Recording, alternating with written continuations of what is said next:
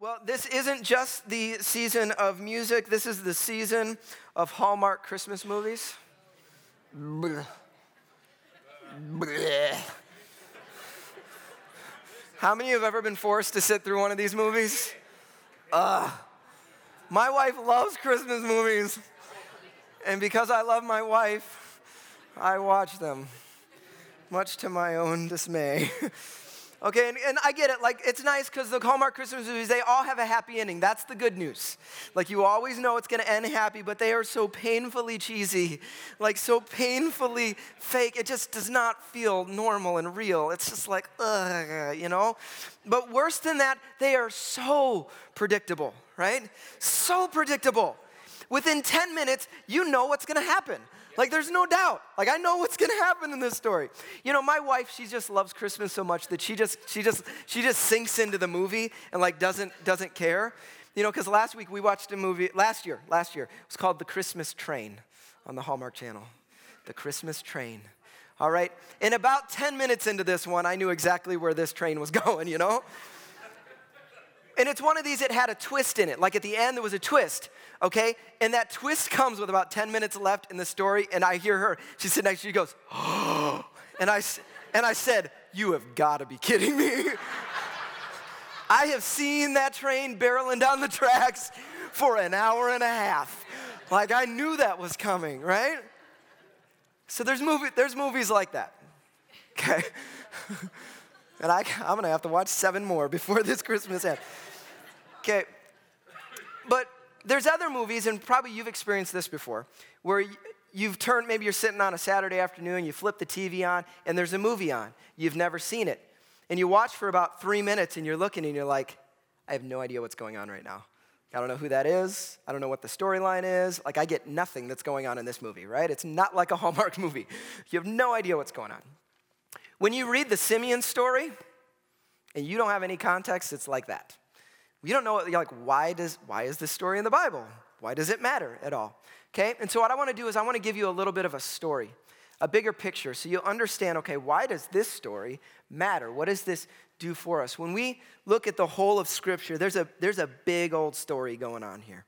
You know, a lot of times we pluck little verses out here and there, but there is an overarching story that's taking place. You go all the way back to Genesis, and God created humanity, right? He created humanity in his image, and his call for humanity was that they would rule over this creation as his representation, that we would be under God's authority, and we would step out, and we would rule this creation on his behalf. That was the intention from the very beginning. That's what it means to be made in the image of God. All right?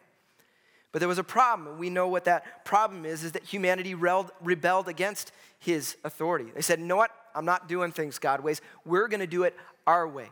We're going to follow our path, what we think is right. And the result is that sin and death and evil were brought into this world as a result of our decision.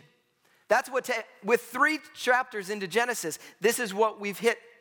And the rest of Scripture is this movement of God to once again reestablish his kingdom here on earth. That's the goal, that he would establish a people who would live under his authority, who would serve his purposes and rule and reign in his image as he had planned here on earth. That's what the story of Scripture is all about. And so we see God doing this, and he initiates first and foremost through a man named Abraham. Just a guy. Now, Abraham, it says he was a righteous man, but guess what? There's nothing that he did to deserve God to choose him. God chose Abraham, and he said, you know what? I'm going to start a work in this world. I'm going to start this thing here in this world. And so he works through Abraham. He says, guess what? I'm going to bless you, Abraham, and through you, I'm going to bless all nations. I'm going to do something through your life.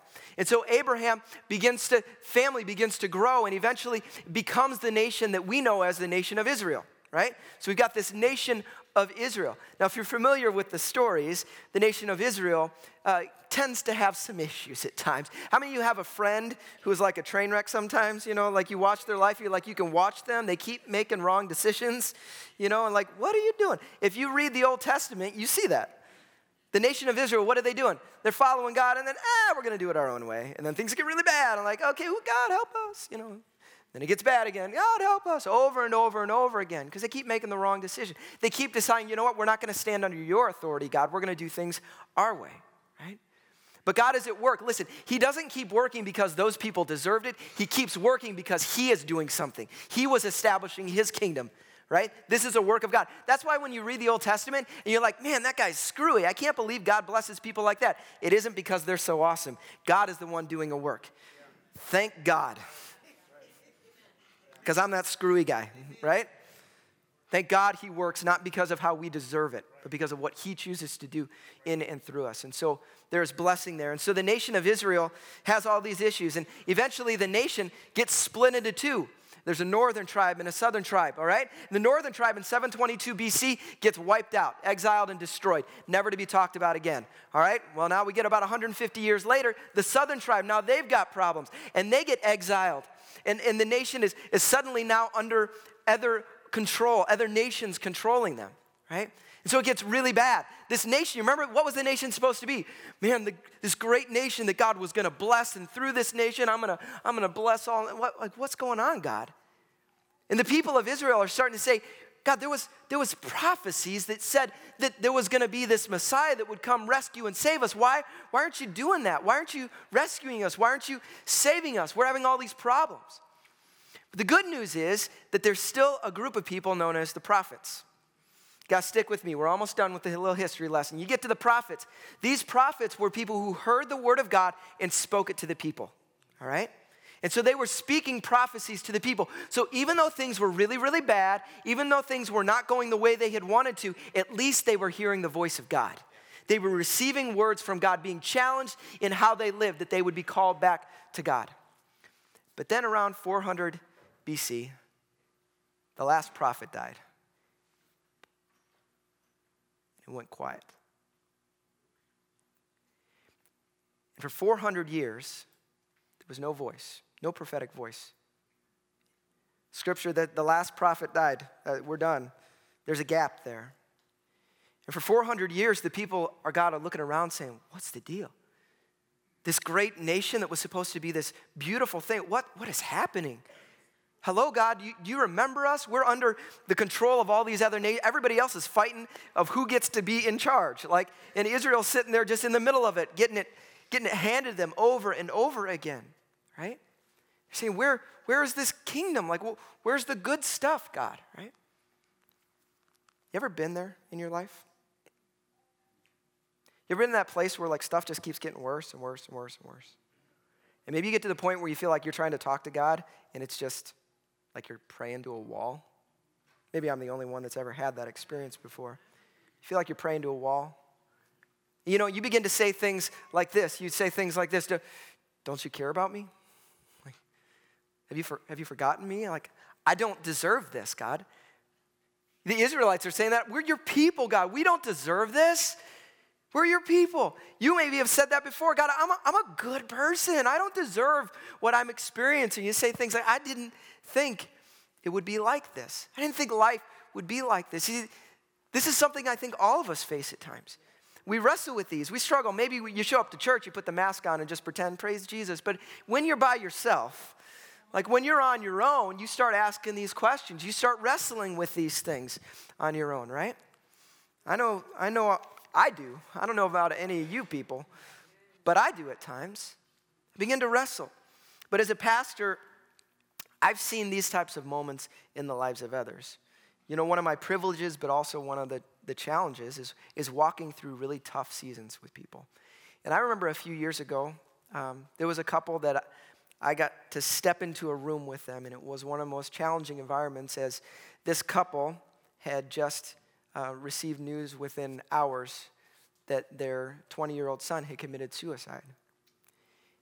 And you can imagine what the temperature of that room was like. And looking into the eyes of parents who had lost one of their two children that they loved with all of their heart, the questions that begin to form in there, right? Whoa, this is not what I was hoping for. And I remember these words coming out of their mouth. They said this wasn't the plan. And maybe you've had that in your life where you said, this wasn't the plan. He says, not how I wanted things to turn out, right? See, this is where Israel was. There was all this prophecy that said this Messiah would come someday and rescue them, but it had been so long, and the hope was waning, right? And in the midst of all of this environment, this culture, 400 years of silence, there's a man named Simeon. And Simeon, it says he's a righteous and a devout man. He's a guy who's following God. And God decides to speak supernaturally into his heart. And he says, listen, Simeon, you're going to see that one. You're going to see him, right? You're not going to die until you see this Messiah that I have planned. And Simeon gets this revelation, but more than just simply the revelation. One day, I'm sure he's just in the back, he's praying, whatever, and God's like, go out, there he is. Get out there. So he goes out into the courts, and there he is. And I would have loved to know what was that revelation like that Simeon received to recognize that that's the one. He goes up, and it says he grabs the child. And what does he pray right there? He says, Sovereign Lord, verse 29, Sovereign Lord, as you have promised, you may now dismiss your servant in peace. What's he saying? I can die happy, right? I can die happy. I have seen him. Who have I seen? For my eyes have seen your salvation, which you have prepared in the sight of all nations. This Jesus, right? This Jesus. There's a painting that it was a close family friend of ours, was a painter. And this is a painting he painted years ago, just called Simeon's Moment. This painting of a man who's holding this child, getting this revelation that this isn't just a little baby. This is the nations. This is the hope of all the nations available to us, right? It stirred something. I just imagine, what was that like? What was that revelation like? The hope of the world. See, what I find interesting when you look at this moment is this, is that the circumstances of Israel in the practical never changed. Remember Simeon, he's waiting, everything's bad. We're waiting for this salvation to come and rescue us. Guess what? It didn't come the way he thought it would. You know, the nation was still under the control of the Romans. And in fact, 70 years later, in 70 AD, the temple is utterly destroyed, never to be rebuilt again. Like what they thought this rescuing would look like was gone. Like they had a hope for something, and it didn't turn out the way they hoped. And yet, there was hope.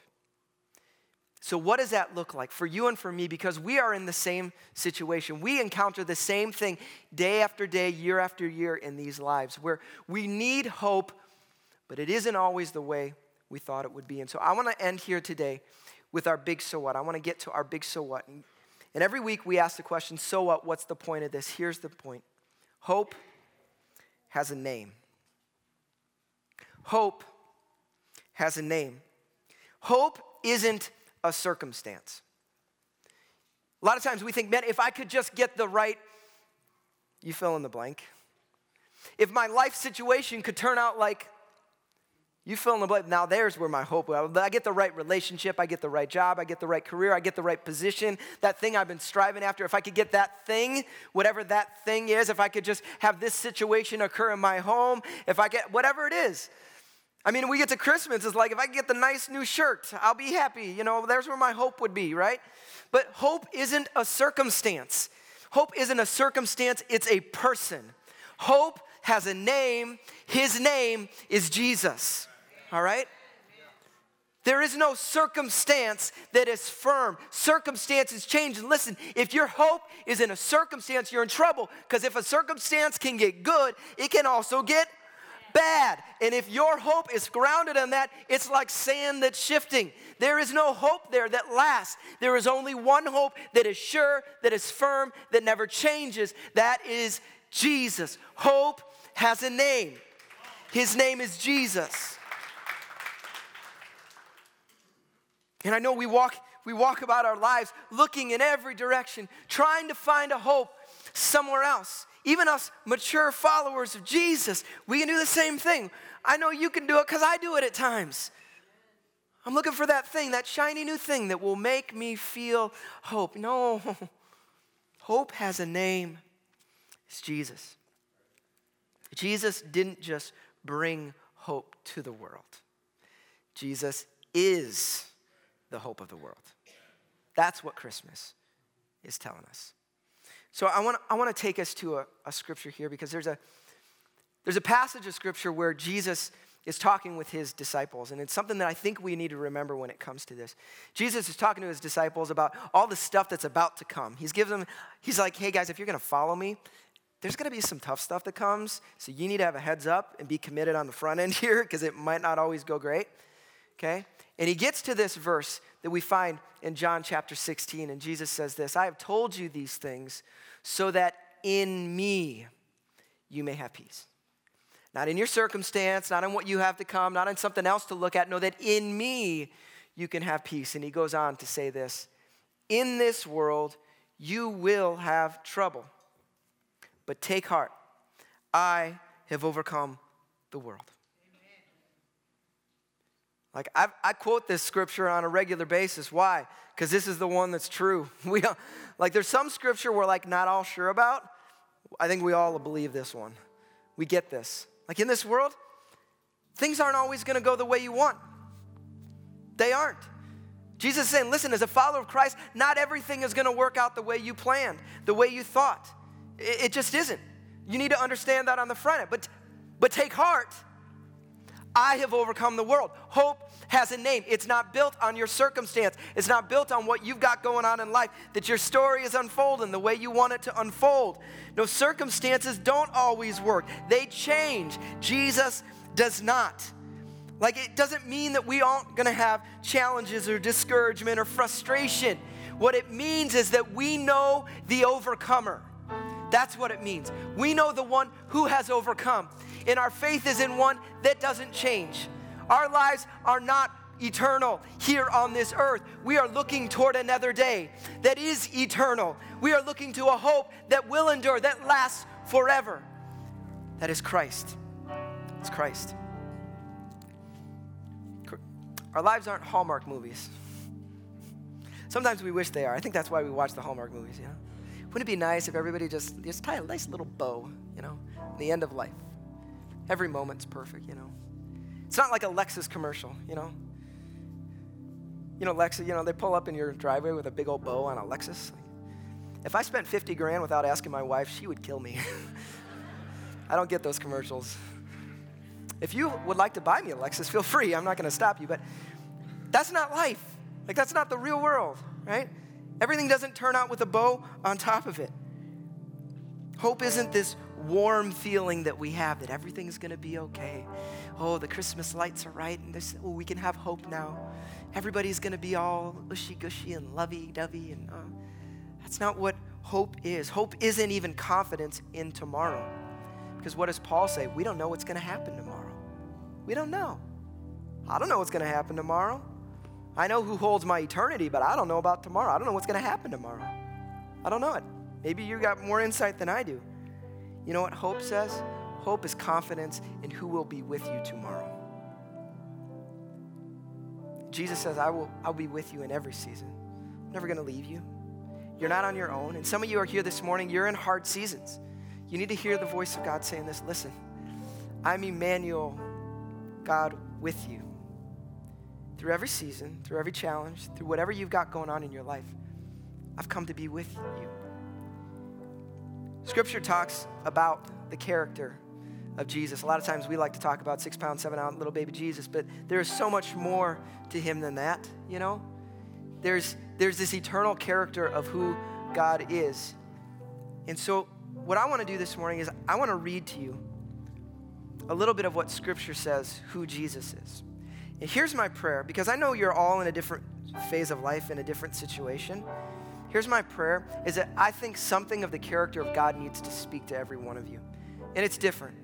Every one of you is in a different season. But my prayer is that as I read this, that God would begin to unearth faith in your heart. Begin to build up faith in your heart. To remember where your hope is. For some of you who are on the edge, you're about to give up, to say, God, I'm not going to give up. God, my trust is in you. Guess what? My circumstance isn't what I want it to be, but my hope is not in circumstance. It's in a person. Hope has a name. It's what it says Jesus is. So Jesus, he is the Almighty One. He's the Alpha and the Omega, the beginning and the end. He is our advocate. He's the author and the perfecter of our faith. He is the authority. He is the bread of life. He is the Son of God, the bridegroom, the chief cornerstone. He is our deliverer. He is faithful and he is true. He is the good shepherd. He is the great high priest. He is head of the church. He is the holy servant, and he is the great I am. He is Emmanuel, God with us. He is the judge. He is King of kings, the Lamb of God, the light of the world, the Lion of the tribe of Judah. He is Lord of all. He is our mediator. He is our Messiah. He is the mighty one. He is the one who sets us free. He is our hope. He is our peace. He is our prophet. He is Redeemer, and he is the risen Lord. He is our rock. He is our sacrifice and our Savior. He is the supreme creator over all. He is the resurrection, and he is the life. He is the door, the way, the word, the true vine. He is the truth. He is the victorious one. And as it says in Isaiah, he shall be called Wonderful, Counselor, Mighty God, Everlasting Father, Prince of Peace. That is who Jesus is. And I don't care what you walked in the door this morning, there is something in the character of God to meet you where you are. Whatever you are facing, hope is not a circumstance. Hope is not that this world gets its stuff together. Hope is Jesus. He is the hope of the world.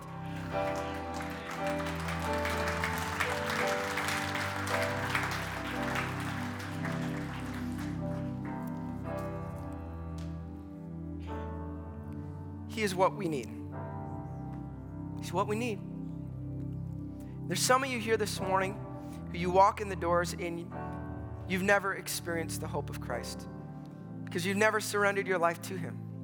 You came maybe this morning because some family invited you or a friend invited you. And you're going about this life. You're going about this world just looking in all the other places. Jesus is saying, hey, listen, I'm the hope. I'm that thing you've been looking for. I'm that one. That thing that you know, that you sense deep in your heart that you need. You can have restored relationship with the Father if you would just simply turn to me. I'm going to give you an opportunity to respond in a moment. But for those of you who are followers of Christ, there's the rest of us here who would say, man, we love Jesus. Yep, we living for Jesus. How many of you know we can still look in all the wrong places? We still get our eyes on other stuff, looking for hope in all the wrong places. And I think this morning, God's just calling us once again to say, where's your hope? Are you looking to the circumstances, or are you looking to a person? Looking to Christ? Can we get our eyes fixed on him again? Could he speak hope into our hearts? Those broken pieces, some of you are discouraged, some of you are worn out. Listen, Christ wants to speak to your heart this morning. Would you pray with me?